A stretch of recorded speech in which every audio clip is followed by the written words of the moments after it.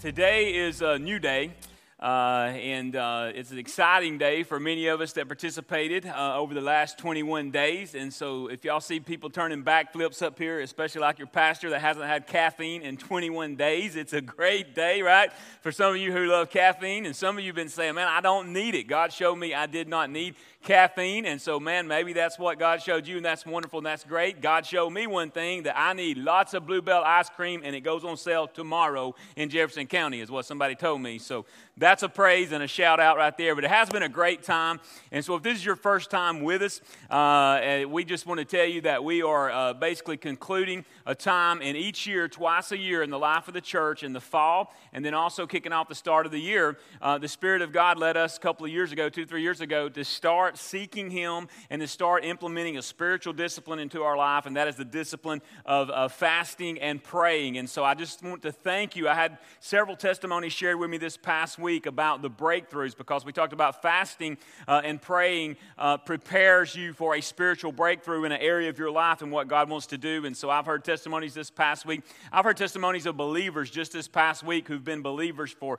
40 and 50 years, and they said they've never seen God move in their life like He has over the past 21 days.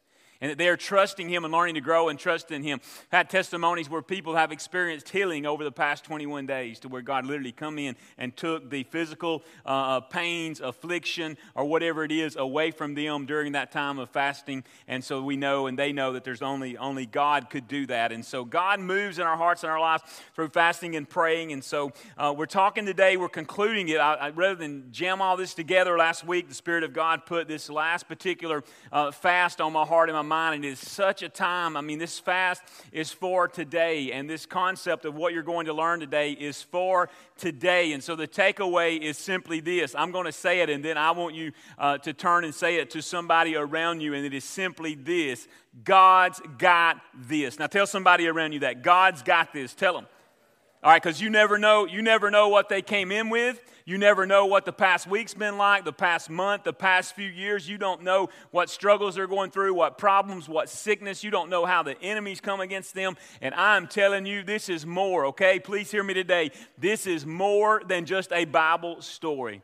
This is more than just a Bible lesson for you to come and get. This is something that I believe the Spirit, I know the Spirit of God is wanting many of you. I'm going to say the majority of you, okay? You say, well, who are you? So you're pretty bold to say the majority of us. Hey, I've been a believer now for a long time. You say, I'm not that old. Well, I got saved when I was young, okay? So I've been a believer for a long time, and 36 years I've been a believer. 20 years of that I have been in ministry. I hope my math's right in that. But 20 years I've been in ministry, and God is just now moving this from a Bible story and a Bible lesson in my heart and life to a reality to where I'm walking in it.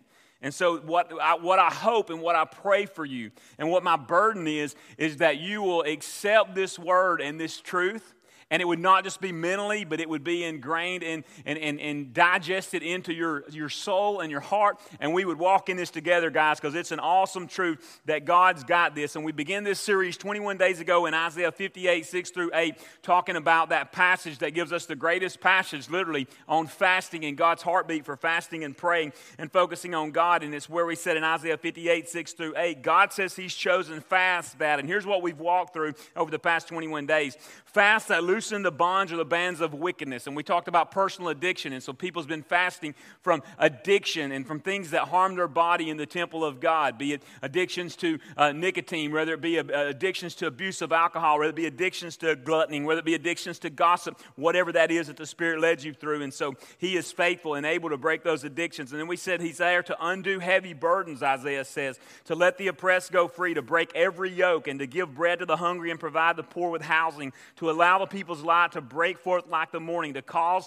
their health to spring forth speedily, and to cause their righteousness to go before them. And here's where we're at today in this ninth fast, is to cause the glory of the Lord to be their rear reward or their rear guard. So the ninth fast is the Esther fast. And so when you think about that reward or that rear guard, we actually see it when you go all the way back to Exodus, even happening in the children of Israel in Exodus 14:19. Let me read this and then we'll move into Esther. It says, "And the angel of God who was going before the host of Israel moved and went behind them, and the pillar of cloud moved from before them and stood behind them. Now, here's what you've got to understand when we talk about walking in relationship and not religion, okay? There's a big difference. Now, majority of people, I would say they've got religion, but they don't understand relationship today in our time. And so it's all about relationship. And when you have relationship with Jesus, okay, when you've surrendered and devoted your heart and your life to Him, realizing He is the only one true God and He is the only Savior, then the Holy Spirit enters you. And so with the Holy Spirit now in us in the new covenant, because in the Old Testament He was just around them in the presence of a cloud and all of that. But now as believers, we have the Holy Spirit, who is a person, not a force, the third person of the Trinity, God the Father, God the Son, God the Holy Spirit. And He is in us. Well, here's the deal with the Holy Spirit. He walks in front of you. He walks in and with you as you live your life and submit your life to Him. And He comes up and He protects you from behind. And so you've got to know that no matter what the enemy tries to throw your way, you've got to know that God's got this, because you have God inside of you as a child of God through the Holy Spirit of God. So God's got this, and it's more than just hearing it, it's walking in that authority. So the Esther fast is to cause the glory of the Lord to be the reward or the rear guard. And so it's the rear guard. So as faithful believers, we know that we have a God who is a provider. We know that we have a God who is a protector. We go all the way back to Abraham, and Abraham was considered a friend of God, and we know through God's promise that He was going to bless Abraham through his offspring. And that means if you're in relationship with Jesus, that you also literally are a descendant out of Abraham and that blessing that God said that He would give. And so you know that you are literally a friend of God. And Abraham in Genesis 22, God called him to do something that was one of the greatest tests I think anyone could ever face, unless you're raising teenagers, and that was He told him to go up to Mount Moriah and sacrifice his child. Anyway, literally he had to go up. I'm kidding, teenagers, all right? We love you. But he had to go up to Mount Moriah, and it was this great test, and he had to lay Isaac on the altar. And it wasn't until the last minute when he was coming down in that final test that God said, stop. Because it wasn't the heartbeat of God, even though that was happening in their context was child sacrifice. It was a test of faith. God provided a ram. Our God is a provider, and that's where we get that from more than anywhere in the Bible, of how God provided there. So I love Scripture like 1 John 4:4. It reminds us that greater is He that is in us than he that's in the world. So what I want some of you to do is I want you to take those lies. I want you to take those lies of the enemy, because Satan's the father of all liars. I want you to take those lies, ladies, where Satan has told you that you're ugly, you're unattractive, nobody's ever going to love you. I want you to take those lies that you're fat, that you're skinny. I want you to take all those lies that work against your insecurity. I want you to take those damaging comparison things that you do and put them to rest and know that's not from God. Guys, I want you to take those lies that you're going to be something because of your pride and your macho man that you are, and what you can provide, and how much money you can make, and how many women you can get, and guys, how many women you can score with in your teenage years, and know that that is straight out of the pits of hell. It is not from God above. And it will bring you more heartache and more headache than anything in your life. So I'm reminded of that. Greater is He that's in me than he that's in the world. I'm reminded of Isaiah 54:17, which is coming more and more of a verse in my heart, in my life, and among our staff and our leadership, is that no weapon formed against you as a child of God will prosper. No weapon formed against you. So think about Satan's weapons that he's throwing to you. Lies, doubt, discouragement, depression, defeat. You're a child of God. That's a weapon. And if we walk in that weapon continuously, then we are not trusting that God's got this. We are not totally surrendering it and giving it to God, and God has a way out, and God always has a resource, and God strengthens us through that. So you'll find this if you give your life to Christ, okay? So let me give a prerequisite for those who are not believers yet. You'll find this when you give your life to Christ. You'll find that in this world, you wrestle not against flesh and blood, but you wrestle against principalities and powers and a real enemy. And so what that means, and I love a testimony I heard Wednesday night. A guy come by my office, man, and he said, hey, I'm telling you, he said, God's doing something in my life. He said, you know, I kind of got off a little bit and got away from where I needed to be with God. He said, but man, I am back. In other words, he's saying, God, show me, God's got this. God's got this, and He's working in my heart, and He's working in my life, and He's working in my family, and I know He's faithful, and I realize the battle that I'm against, but I know if I walk in God, God's got this. So the Esther fast is reserved for those crisis situations that literally are very, very large, okay? They're big situations. They're not just minor little situations. God will work through minor little situations, but we're talking about big, big crisis, a big, big crisis. And literally when I think about that and why I say this is so spot on for today's time is I think about this country, I think about America, and I'm telling you, if there's anything America needs to know and the believers need to know in America is God's got this. Amen? God's got this no matter how bad it looks, no matter what the news says, no matter what buildings are falling down, no matter how the innocent, just walking around are being slain and being a target. God's greater and God's got this. And God will provide protection just like He did for us to the children of Israel when they fled out of Egypt to the wilderness. The Lord went before them day in a pillar of cloud and by night in a pillar of fire. Look, Exodus 14:19, as I've already read, He was there with them the whole time. And then we get to the book of Esther. And God took this book, I'm going to be honest with you, this book's really I've read through it. I've read through it in the one-year Bible. But in this time, God took this book right here and got it inside of me. It's only one of two books where you don't even read the name God, but you can't help but seeing God all in it. It's so powerful, and it shows you such their faith and dependence of God that the name God didn't even have to be mentioned. They were so walking with Him. Esther was so walking with God, and Mordecai was so walking with God. It didn't even have to be mentioned. And so basically, Esther was a Hebrew maiden living in the land of Persia, where the Israelites had been carried away as captives in the 6th century BC. Now, let me set this up for us as we dive into Esther. And yes, we're going to walk through all 10 chapters in the book, but it'll be in a very rapid, fast way, okay? We're not going to read every verse. But the king, King Xerxes, or Ahasuerus, is the same guy when you see his name, and he throws a party, okay?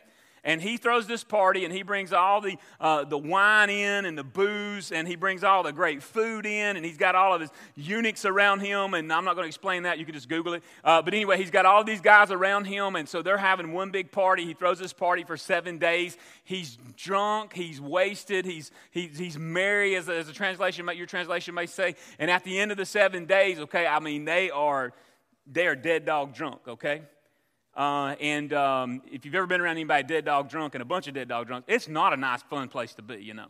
And everybody's loose. They're living in the flesh and the sin. So he decides that he's going to take the queen, who is Queen Vashti, okay, and he's going to parade her in front of these men. So you literally got a 7-day orgy going on here in the Old Testament is what you've got. And so he's going to parade the queen around in front of these men, not in her beautiful dress, but in her nakedness before these men, so that they can lust and have their own desires and do what they want to do. So he calls and summons for the queen, and what the queen does is the queen rejects that and says, I'm not coming. Look at Esther 1, verse 10 through 12, and we'll have it on the screen for you as well this morning. But in Esther chapter 1, verse 10 through 12, here's the response of the queen when he calls for her to come out before the men. On the 7th day, when the heart of the king was merry with wine and he was wasted, he commanded Mehuman, Biztha, and Harbona, Bigtha, and Abtha, Zethar, and Cargas, the 7 eunuchs who served in the presence of King Ahasuerus, to bring Queen Vashti before the king with her royal crown, in order to show the people and the princes her beauty, for she was lovely to look at. But Queen Vashti refused to come at the king's command delivered by the eunuchs. At this, the king became enraged, and his anger burned within him. You see, because you didn't say no to the king.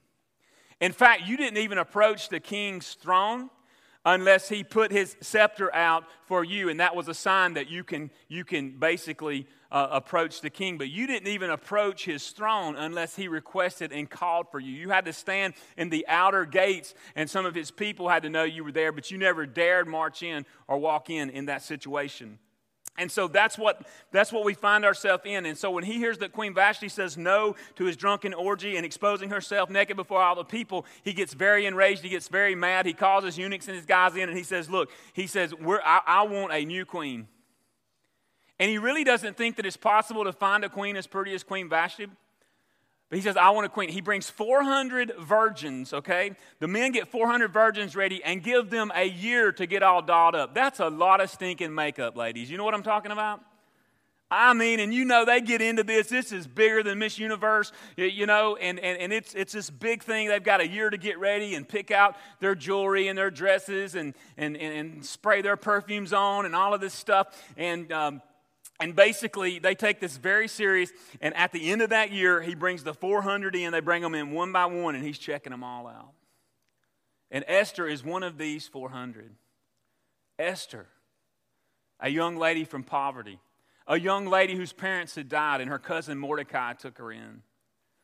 And all in this, when Esther can't even see and Mordecai can't see what's going on, God sees all and He's sovereign and God's got this. Because there's something bigger going on here and God's going to get glory out of that situation. So Esther, out of the 400, guess what? The king picks Esther.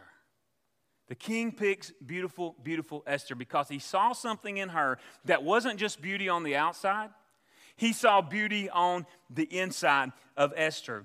And so God's hand was on it. And so God's sovereignty became evident when Esther was chosen out of the 400 people to be the queen over all the other maidens of the Persian Empire. Now, Esther did not reveal her identity as that she was a Jew or an Israelite, which some scholars believe that her name actually means hidden or reflecting her hidden identity. And so she did not even reveal that. In fact, in Esther 2:17, we see basically it says that the king loved Esther. Listen to this love he had. The king loved Esther more than all the women, and she won grace and favor in his sight more than all the other virgins, so that he set the royal crown on her head, and that wasn't a drink, all right, that was a crown, and made her queen instead of Vashti, okay? And so that is what is going on. Now, Mordecai, we fast forward here a little bit, and here's her cousin Mordecai, and he's respected by the queen. He's respected by the queen, but he also has this man, all right, that's the king's right-hand man, and his name's Haman. And Haman is evil, Haman is wicked, Haman is jealous, Haman is all about himself. And so you see this beautiful story that takes place to where it always looks like, and this is the way it is in our life, and it's the way it is in our country right now. It always looks like the bad's in control, the evil's winning out, and there's no hope for the good. Now, if you'll take your life, your situation, your anxiety, your worries, your bad test you got in the mail, your fears of what your family's going through, your fears of your marriage if it's going to survive, your fear of your financial situation if you're going to be able to survive, or your fear of being jobless or being laid off, if you'll take whatever those fears are and you'll set them in front of you, you've got to understand and walk in this principle. God's got this. And the reason God's got this and got this in your life, the reason I can declare that with certainty is because when you look at Esther and you look at Mordecai, they literally did the great commandment, loving God with all their heart, soul, mind, and strength, and neighbor as theirself. God has to have it in your life when you walk in obedience, okay? God has to have it in your life. You're a child of God. And God never forsakes the righteous, and Scripture's clear of that. So Mordecai, her cousin, overhears a plot against the king, against King Xerxes. And we see this in 2 Kings chapter 2. In Esther chapter 2 and verse 19 through 23. Look at it on the screen and I'll read it with you. Now, when the virgins were gathered together the second time, Mordecai was sitting at the king's gate. Esther had not made known her kindred or her people as Mordecai had commanded her. So Mordecai raised her, and so for Esther obeyed everything just as when she was brought up by him. Verse 21, in those days as Mordecai was sitting at the king's gate, Bigthan and Teresh, two of the king's eunuchs who guarded the threshold, became angry and sought to lay hands on King Ahasuerus. And this came to the knowledge of Mordecai, and he told it to Queen Esther, and Esther told the king in the name of Mordecai. When the affair was investigated and found to be so, the men were both hanged on the gallows. Now, this is very important right here. And it was recorded in the book of the Chronicles in the presence of the king. Now, you'll see why that was so important, those records and chronicles, in just a minute here, okay? So follow and track with me. So Haman the hater, Haman was the prime minister of Persia, the king's right-hand man, and he hated the Jews, and he literally, really, his hate was enraged because he was in a place of leadership, and he saw himself as over Mordecai, and he was, but Mordecai would not bow down to him.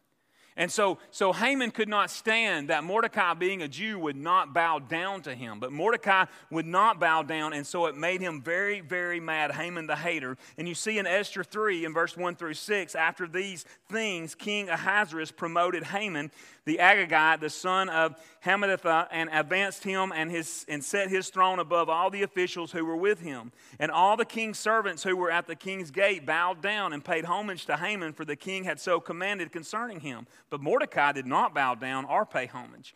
Then the king's servants who were at the king's gate said to Mordecai, "Why do you transgress the king's command?" And when they spoke to him day after day and he would not listen to them, they told Haman in order to see whether Mordecai's words would stand, for he had told them that he was a Jew. And when Haman saw that Mordecai did not bow down or pay homage to him, Haman was filled with fury. But he disdained to load hands on Mordecai alone. So as they had made known to him, the people of Mordecai, Haman sought to destroy all the Jews, the people of Mordecai, throughout the whole kingdom of Ahasuerus. So basically, Haman is being used of the enemy to bring about genocide among all the Jews. And we know that's still the enemy's plot and still the enemy's plan today. Good luck with that, loser. All right? And because God's got that, right? God's got that in his control, and Satan's no match for God, and we know that, and we'll see that in this passage. So, Haman develops a plan, and we see that plan in Esther chapter 3, verse 7 through 11. So check his plan out right here, okay? The enemy's at work. The enemy's always got a plan. The enemy's always got a plan. Verse 7 in chapter 3. In the first month, which is the month of Nisan, in the 12th year of the king Ahasuerus, they cast pure, that is, they cast lots before Haman day after day, and they cast it month after month till the 12th month, which is the month of Adar. Then Haman said to King Ahasuerus, "There is a certain people scattered abroad and dispersed among the peoples in all the provinces of your kingdom. Their laws are different from those of every other people, and they do not keep the king's laws, so that it is not the king's profit to tolerate them." Now listen, here's what's happening before I read verse 9. Haman he didn't understand everything that the Jews believed and everything about Jehovah God, but he begins to go back and do some research so that he can become better acquainted to point out anything that he can point out to the king that looks like that they would usurp the king's authority. And so he's trying to paint this picture, but he's twisting things. How many of you know the devil will twist things in your mind? He will twist things in your life. And if we do not, I'm telling you, if we do not, as we talked about last year going into that fast, of last year's fast, or the one before this past fast, if we do not walk in the Spirit and we allow our mind to control our decisions and our emotions and how we look at life, we're going to lose every time. But verse 9, if it please the king, let it be decreed that they be destroyed. And I will pay 10,000 talents of silver into the hands of those who have charge of the king's business, that they may put into the king's treasuries. So the king took his signet ring from his hand, gave it to Haman the Agagite, the son of Hammedatha, the enemy of the Jews. And the king said to Haman, "The money is given to you, the people also. Do with them as it seems good to you." So Haman's got this plan to take them all out. Now Mordecai is aware. Mordecai basically appeals to Esther, knowing that Haman, this guy who hates him so much that he won't bow down to, that they're having to cross paths every day. He goes to Esther in Esther chapter 4 and verse 12 through 17, and he appeals to her. And here's what it says in Esther 4, 12 through 17. And they told Mordecai what Esther had said. Then Mordecai told them to reply to Esther, "Do not think to yourself that in the king's palace you will escape any more than all the other Jews. For if you keep silent at this time, relief and deliverance will rise for the Jews from another place. But you and your father's house will perish, and who knows whether you have not come to the kingdom." And here's this beautiful phrase, "for such a time as this." For such a time as this. I believe literally in my heart and my spirit, and I pray you would receive this into your spirit, I believe that God has set this church right here apart for such a time as this. In this day, in this country, in this community. I really believe that with all my heart. To make a difference in the kingdom of God. So when you look at this passage of 12 through 17, I want to finish this out. Verse 14, he tells her, he says, "If you keep silent this time, relief and deliverance will rise for the Jews from another place," Esther. In other words, you don't want to miss the glory of God and be disobedient, Esther. I've taught you this all your life. "But you and your father's house will perish. And who knows whether you have not come to the kingdom for such a time as this." Don't miss God's timing, Esther, because God will do it through another queen. God will do it through somebody else, and you will pay the consequences. Hey, can I say something to you? Christian families, Christian couples, spiritual leaders, dads, don't miss God's timing. Don't miss God's timing of taking serious leading your family spiritually, of taking serious having your kids and your family in church, taking serious teaching them the Word of God at home and modeling and exempling and radiating and reflecting Christ. So verse 15, Esther told them to reply to Mordecai, go gather all the Jews, and here's where we find the fast in verse 16, to be found in Susa, and hold a fast on my behalf, and do not eat or drink for 3 days, night or day. I and my young women will also fast as you do. Then I will go to the king, though it is against the law, and if I perish, listen to this. She says, if I perish, I perish. Mordecai, verse 17, then went away and did everything as Esther had ordered him. So he appeals to Esther, and when the proposed slaughter was announced, he goes and tells Queen Esther, and then she determined to appeal to the king. Now remember, you were not supposed to approach the king in this setting. If you approach the king in this setting, then you could be killed on the spot. Esther's also keeping in her mind that she herself is a Jew, and the king does not even realize this, neither do his eunuchs around him realize this. And so basically, she finds herself in a situation where she really has to trust God, and that's what we see in verse 15 and 16. Before she steps out in her own power, that's why we're not to walk in our own power. We're to walk in the power of the Holy Spirit. Before she does that, she says, let's fast and pray, and calls everybody into fasting and praying. I really believe that's why God is going to bring what pockets of revival and an awakening in our country and in our land is going to come through fasting and praying. I really, really believe that. I encourage you, especially if you're a leader, and you realize the importance of prayer. You need prayer in your life. Be here Wednesday night as we gather. We're on the floor so that we can pray and tell God that we want Him to change our land and change our country. So the result of Esther going in, you know what happened? God was with her. Because it was part of God's plan, God was with her. The king extended his staff toward her in gesture of acceptance. The king asked Esther, get this. This is how God opens the door for us. This is how God opens the door. When you do it God's way and you do it in obedience and faith and you do it with the mindset, God's sovereign, if I perish, I perish. In other words, I'm going to trust God so much with this situation. I'm going to trust God so much with my life. I'm going to trust God so much that He can do in my marriage what needs to be done. I'm going to trust God so much that that I can love my prodigal enough to love them enough to let them go so that they'll get tired of wallowing in the pig slop. And through fasting and praying, God will bring them back home and break those. I'm going to trust God so much in the area of my life financially that I'm just going to trust Him and be obedient. But she says, she displays that type of faith. And God moves in her situation and in her life. And He basically shows up to where the king says, Esther, what's your wish? Because he loved her greatly. Esther, I will give you any wish, anything you desire, up to half my kingdom. Wow. Now, some of y'all are thinking, man, the new Corvette they just come out with, a Porsche, right? A big house. A big house. That reminds me, I've got to tell y'all this real quick. It reminds me of the guy who had this big estate and this big house, and all these cars, had 3 beautiful girls. And he had put out a statement in the community that just spread out through the states and even the countries. And he said, any man that can come to my lake, he said, where I've got my trained crocodiles and alligators. He said, any man who can come and swim out to the middle of my lake on the island and swim back to the land, he said, I will give him his desire and his wish. Either he can have my estate, he can have a pick out of my 3 daughters, he said, or he can have all of my vehicles. And he had all types, antiques, he had nice ones, brand new ones, Ferraris, you name it, he had it all. And so these men begin to show up, man, just crazy for those possessions. And so they begin to show up and they begin to try to make it out there. Well, man, these alligators and crocs, they were just trained, they were just destroying these guys and just ripping them up, tearing them apart, and the king just smiled. And so anyway, all of a sudden they hear this splash, man, and this dude is just going across the top of that water, and they're trying to catch him. He gets out there to that island, he catches his breath. They're coming in on him, and he dives back over him. He's swimming just as fast as he can, and he makes it to the bank, and he's breathing real hard, and the king's going, I just don't believe it. He said, I didn't think it was possible. I just don't believe it. He comes over to the guy, he said, I just can't believe it, and all the people's in awe. He said, what is it? He said, is it my estate and my mansion that you want? He said, no, sir. He said, it's one of my girls, isn't it? He says, one of my beautiful daughters. He said, no. He said, you're a car man. He said, so what's my car? Is that what you want? He said, no. He said, well, what do you want? He said, I want the sucker push me in. All right. So the king here tells Esther, he says, I'll give you up to half of my kingdom, Esther. And so look at what Esther says. She doesn't care about all these riches of the kingdom. She cares about being in the place of God for such a time as this. And so she says, well, I want a banquet.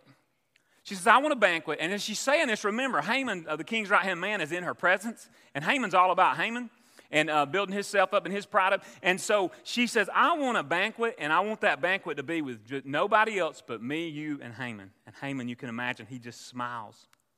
But here's the deal. In this time when she walked into the king, she had intentions of coming into the king and telling him Haman's plan to kill the Jews and even her. But she didn't have the peace of God about it. She didn't have the peace of God. Now catch this. She didn't have the peace of God on her to share with him right then. So in her spirit, he says, so what is your wish?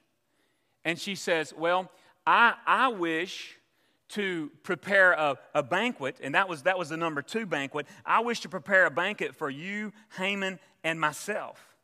Now, Haman, we've already talked about his heart, full of pride. He's smiling. He thinks, man, the queen has set a banquet and wants just me there? This is great.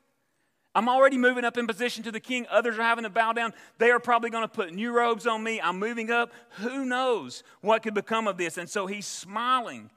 He's so happy. But his desire, here's what anger will do to you. Here's what animosity and bitterness and jealousy and rage and sin will do to you. He walks from the king's palace, and he is smiling, and he is happy, but he has no joy, because when he looks and encounters Mordecai, it changes all that he just heard. And the rage overtakes him, and he becomes very angry again, because when he sees Mordecai, he's reminded that Mordecai won't bow down to him. And he can't live with that no matter how he's exalted by the king or the queen. So you know what he does? He prepares a place for Mordecai to be hanged.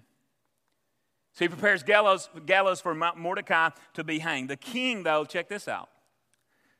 This is our God right here. See, God, how many of you know God can wake you up or keep you from going to sleep? You know he can do that?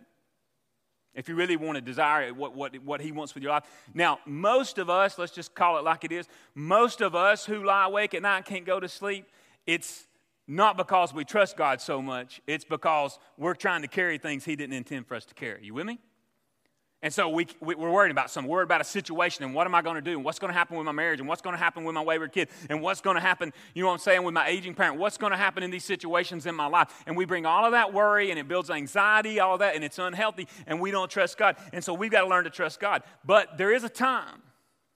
And in this time, the king could not sleep that night. And so this is the beauty in this, that God is in control and God is sovereign. God's got this. You know what the king calls for when he can't sleep? He calls for him to bring the book of remembrance and the book of Chronicles to him and read it to him. So I guess for us, that would be like if you can't sleep, you call somebody to read the book of Leviticus to you, and eventually by chapter 3. I love the book. I mean, it's great, but I'm just saying, don't go there if you're a new believer for your first book to study and build into that through the one-year Bible. And so he says, bring the book of remembrance. Does anybody remember what was recorded in the book of remembrance that Mordecai overheard? The plot, thank you. He heard a plot, so the king could not sleep, calls for that to be read to him. And in verse 4 of chapter 6, Haman comes. He's outside the king's entrance, desiring to approach him to get permission to hang Mordecai. But boy, did things not go the way that he had anticipated. Look at Esther chapter 6, verse 4 through 13. Esther chapter 6, verse 4 through 13, and the king said, who is in the court? Now Haman had just entered the outer courts of the king's place to speak to the king about having Mordecai hanged on the gallows that he had prepared for him. And the king's young men told him, Haman is there standing in the court. And the king said, let him come in. So Haman came in, and the king said to him, what should be done to the man whom the king delights to honor?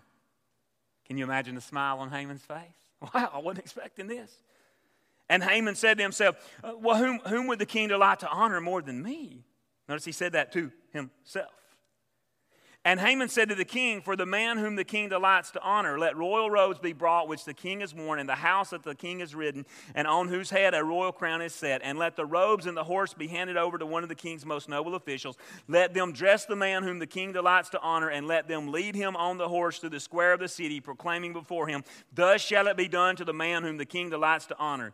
Then the king, look at this, verse 10. The king said to Haman, hurry, take the robes and the horse as you have said, and do so to who? Mordecai. Can you imagine the look on Haman's face? Do you see the importance of God's timing in your life? Do you see the importance of having a sense and a peace from the Spirit of God about how to handle situations and walk so much with the Holy Spirit that when you go in to approach the king and he tells you whatever wish you want, that you say it's just not the right time to inform him Haman's motives, and you walk back in obedience, having to trust God as much as you're wanting to tell him about your enemy? As much as you're wanting to tell him about this situation, as much as you want to go in and tell your boss, I've been working 9 to 5, what a way to make a living, and you tell them they can take this job and shove it, all right? You want to make sure you have the king's timing on your life. And so she did that, and so he tells him, go to Mordecai, the Jew, who sits at the king's gate, leave out nothing that you have mentioned. So Haman, verse 11, took the robes and the horse, and he dressed Mordecai, led him through the square of the city, proclaiming before him, thus shall it be done to the man whom the king delights to honor. Now, you see this happening in Mordecai's life. Verse 12, then Mordecai returned to the king's gate, but Haman hurried to his house, mourning and with his head covered. And Haman told his wife Zeresh and all the friends everything that had happened to him. Then his wise men and his wife Zeresh said to him, if Mordecai before you, whom you have begun to fall, is of the Jewish people, you will not overcome him, but will surely fall before him. Now, the second banquet in chapter 7, here I'm just going to paraphrase what happens. Esther reveals to the king her concern and wishes to expose Haman. So the king in anger, once she tells him Haman wants all the Jews killed, and she tells him and discloses herself, whom the king loves, as one of those Jews, the king becomes enraged. He walks out into his palace garden. He had a garden area. He walks out into the garden area, and then he comes back in. Well, when he comes back in, Haman has fallen at the feet of the queen. But the king, and he's begging, please spare my life. The king sees that as an assault on the queen. And he becomes so enraged that he has his guys and he says, take Haman and I want you to go have him hanged on the gallows. Guess whose gallows he was hanged on? The ones he had built for Mordecai. So what are you saying? I'm saying God's got this. What are you saying? I'm saying no weapon formed against you, child of God, shall prosper. What are you saying? I'm saying it's more than a Bible story. You better make sure you're not just coming to hear about the book of Esther and mentally entertain it. You better get this principle, and I better get this principle in our heart, in our life, and walk in the authority we were meant to walk in. Because you're a child of God. Who wants to walk in that type of authority over your situations, struggles, and problems? Anybody? Put your hand in there. Or some, yeah, I hope so, yeah. All of us want to walk. It's made possible when you have a relationship with Christ. So Esther reveals all of this. Then they hang him. We see the sovereign hand of God all in this. Even though the enemy was coming against. And don't forget this. God has shown me this. Satan's wise, Satan's powerful. You're no match for him. I'm no match for him. But go back to greater is he that is in us than he that's in the world. And know that Satan, as wise as he is, he always reveals his card. And God knows what card he's going to play. And God comes in and shuts him down every time. So no weapon, no situation, no problem. You say, well, Pastor, why maybe am I not seeing that happen in my life? Dear friend, I would ask you, are you pursuing God passionately? Are you walking in total obedience in every area of your life? Because Esther was. Mordecai was. Totally trusting God. Holding nothing back from God. God's way is the best way. And that's what we've got to walk in.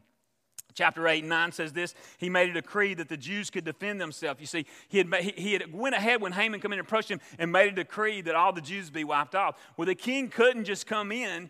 It wasn't that easy. He couldn't come in and reverse that decree, so he made another one that the Jews could defend themselves in any effort in the other people trying to take their life, the Persians trying to take their life. And so they could prepare themselves for that day that had been established. And even though he couldn't undo the other one, he said, y'all can prepare yourself. In other words, you don't have to just sit there and let the enemy take you out. He said, you can prepare yourself. Then he told those that wanted to take out the Jews, you don't have to do this. This is not an order from me. You don't have to do this. But some came up. The day came, doomsday, March 7th, 473 BC. The Jews defended themselves. There were attacks all around them. There were deaths. And on that day, over 75,000 of the enemies of the Jews were slain as the Jews defended themselves, and the king backed them up. That's where we get this feast that the Jews celebrate, the Feast of Purim. Because remember, Purim meant the casting of lots. And when Haman come up with this plan to bring genocide over all the children of Israel and the Jews, it was the casting of lots. So that's where they come up with Purim. That's why they have the Feast of Purim. It was a day that they celebrated, and we see that in Esther 9 because Purim means casting of lots. Exodus 9, verse 23 through 28 as we get close to wrapping this up. So the Jews accepted what they had started to do and what Mordecai had written to them. For Haman the Agagite, the son of Hammedatha, the enemy of all the Jews, had plotted against the Jews to destroy them and had cast that is, cast lots to crush and destroy them. But when it came before the king, he gave orders in writing that his evil plan that he had devised against the Jews should return on his own head, and that he and his sons should be hanged on the gallows. Verse 26, therefore they called these days Purim after the term pure. Therefore, because of all that was written in this letter and of what they had faced in the matter and of what had happened to them, the Jews firmly obligated themselves and their offspring and all who joined them, that without fail they would keep these 2 days according to what was written, and at that time every appointed time of that year. That these days should be remembered and kept through every generation in every clan, province, and city, and that these days of Purim should never fall into disuse among the Jews, nor should the commemoration of these days cease among their descendants. Now, so they took this very serious, and in chapter 10, after Mordecai, remember, God used him, and I want to say this, I said this in our 9 o'clock, I want to say it over this group. God was at work in Mordecai. And even though Mordecai did not know how everything was going to happen, he just faithfully walked and trusted God. He taught Esther everything. Esther, you just got to trust God. But I don't understand. I don't understand. There's no way the king would pick me out of 400 virgins because I'm an orphan. I don't have as nice of outfits. I don't know how to represent myself before the king. Yet God was sovereign and God had already moved in his heart. You've got to know that God's in control. And what moves my heart that I share with the 9 o'clock, that I'll share with the 10:30 this morning is when I see God working in the hearts of our people in the life of this church like I've never seen, and this church has never seen in its history. I see our parents taking in these little orphans. And I see them taking in these kids whose own parents won't take the responsibility to be the parent that they should be. And I see them lovingly bringing them in, just like God the Father lovingly has brought us in as orphans to His grace and His mercy. And I see this little baby this morning with this jet black hair who's just been born just a few weeks, maybe a month ago. And I think, God, that could be another Esther. I see this little young boy who this family's taken in because they're being moved by the heartbeat of God. And I'm saying, good God, that could be another Daniel for modern day times. God, that could be the next evangelist or the next Billy Graham in modern day times that you would use. And the question we must ask ourselves is, God calling us to be a part of that? He is. He is as a church. But is He calling you as an individual to do that? Is He calling you to be a Mordecai? And what is God going to do when we trust Him? What is God going to do when we totally do what we signed up for with Christ and literally die to self? Die to self, whatever that means. Die to self, Lord, so that I can be used for your glory. What does that look like? I tell you, it absolutely rock your world. It'll absolutely rock your world. And I really believe in my heart and my spirit that God's on the verge, even across our land, across our nation, bringing an awakening and a revival. I mean, and we need one, all right? We need a third one. We've only had two. We need a third one. We need a third awakening. And even in the city of Birmingham, and I want you to pray. I want to ask you to pray. I've been asked to be a part of a core leadership team where we are praying for revival to come to the city of Birmingham and the towns on the outskirts of Birmingham, and that God would move in this place and move all the way through this state and beyond, because we're sensing it and we're believing it. But that's the heartbeat of God. That's for God to bring revival. And then I want to tell you, as we get ready for our time of response, that I want to tell you what God does in the life of Mordecai in chapter 10 and how He blesses him.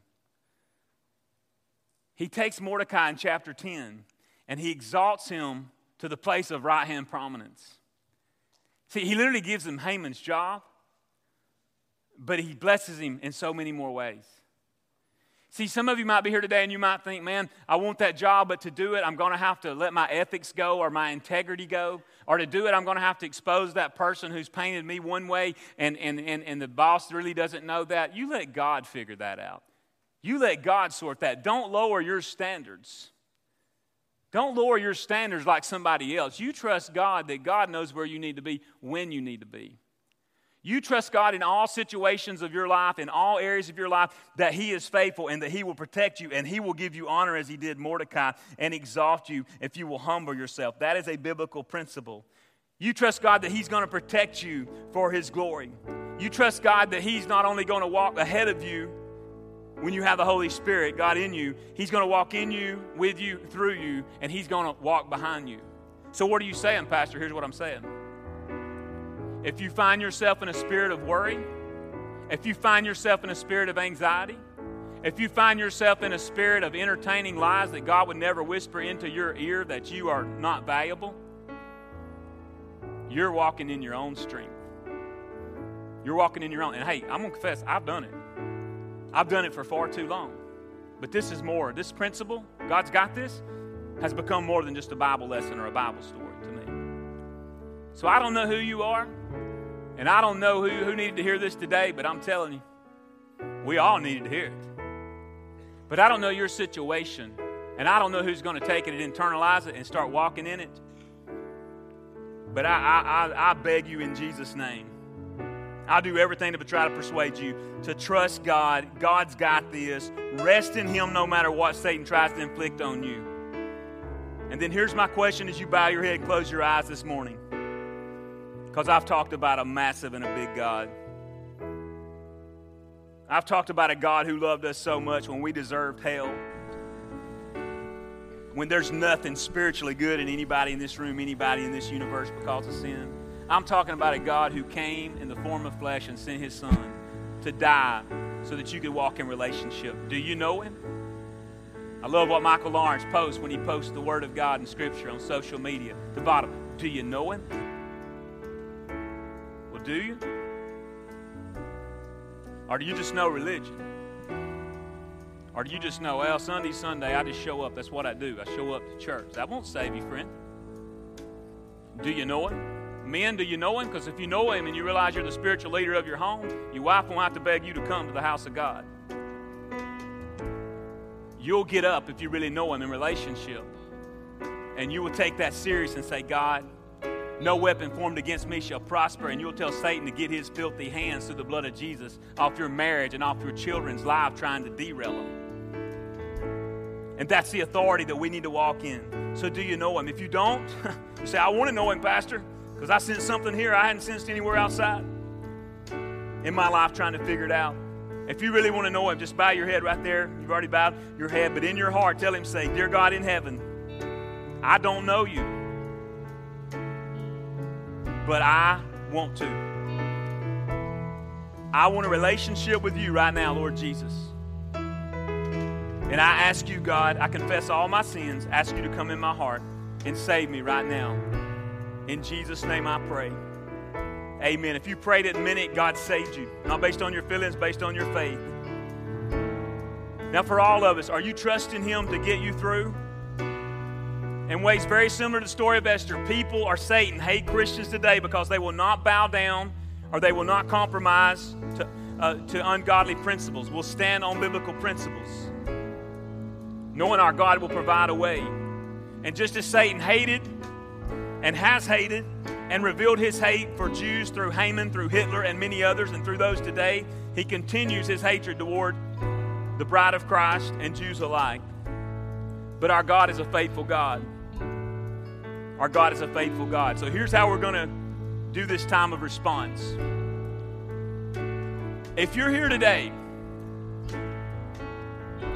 and you are walking through any kind of struggle, any kind of problem, or you know someone who is in your immediate extended family or a close friend or whatever, if you're here today and you need this principle of God's got this ingrained in your heart, not just your head, ingrained in your heart, then in just a minute I'm going to ask you to stand to your feet. And if you're here today and you believe that the sovereign God can move in this country in these last days, and you believe God's got this, and you want the courage that only He can give to face the persecution that's going to come to the true body of Christ, and you want to be a part of the one marching forward with the love of Christ, but with a sternness to be the light for Jesus Christ, then I want you to stand to your feet. So both parties, would you stand to your feet if that's your heart's desire, all over this room? If that's your heart's desire, that you want to walk in that principle, that God's got this, amen? God's got this. If you believe God's got it, I just want you to raise your hands up toward heaven. Raise your hands up toward heaven, okay? I want to pray over you right now. Hallelujah. I want to pray over you. This altar's open. If you want to come pray and say, God, I'm stepping out. I know you've got this. If you want to come and talk with a counselor, come over here to my left and your right and say, I know God's got it, but you want to make it a matter of prayer. Whatever it is, I'm going to pray over you, and then we're going to sing. We're going to celebrate. We're going to receive those guest cards from guests. That's all we ask of you. We're going to participate in the act of really telling God, I believe you got it, God. And I'm going to bring you what is yours, God, and even more, God, for your glory, so that your kingdom can be advanced. Father, we love you. God, there's no greater love than yours, God. Anoint this place, God, with your Spirit, God. You're already here, God. Ask for an additional anointing, God, and ask for additional increased faith, God. God, you have this, God. God, you got this, Father, and we walk in that promise and that principle and proclaim your name and only your name above all other names, God, the name that demons tremble to, the name of Jesus, God. We love you and we praise you, God, and we celebrate. Can we celebrate right now? Can we celebrate?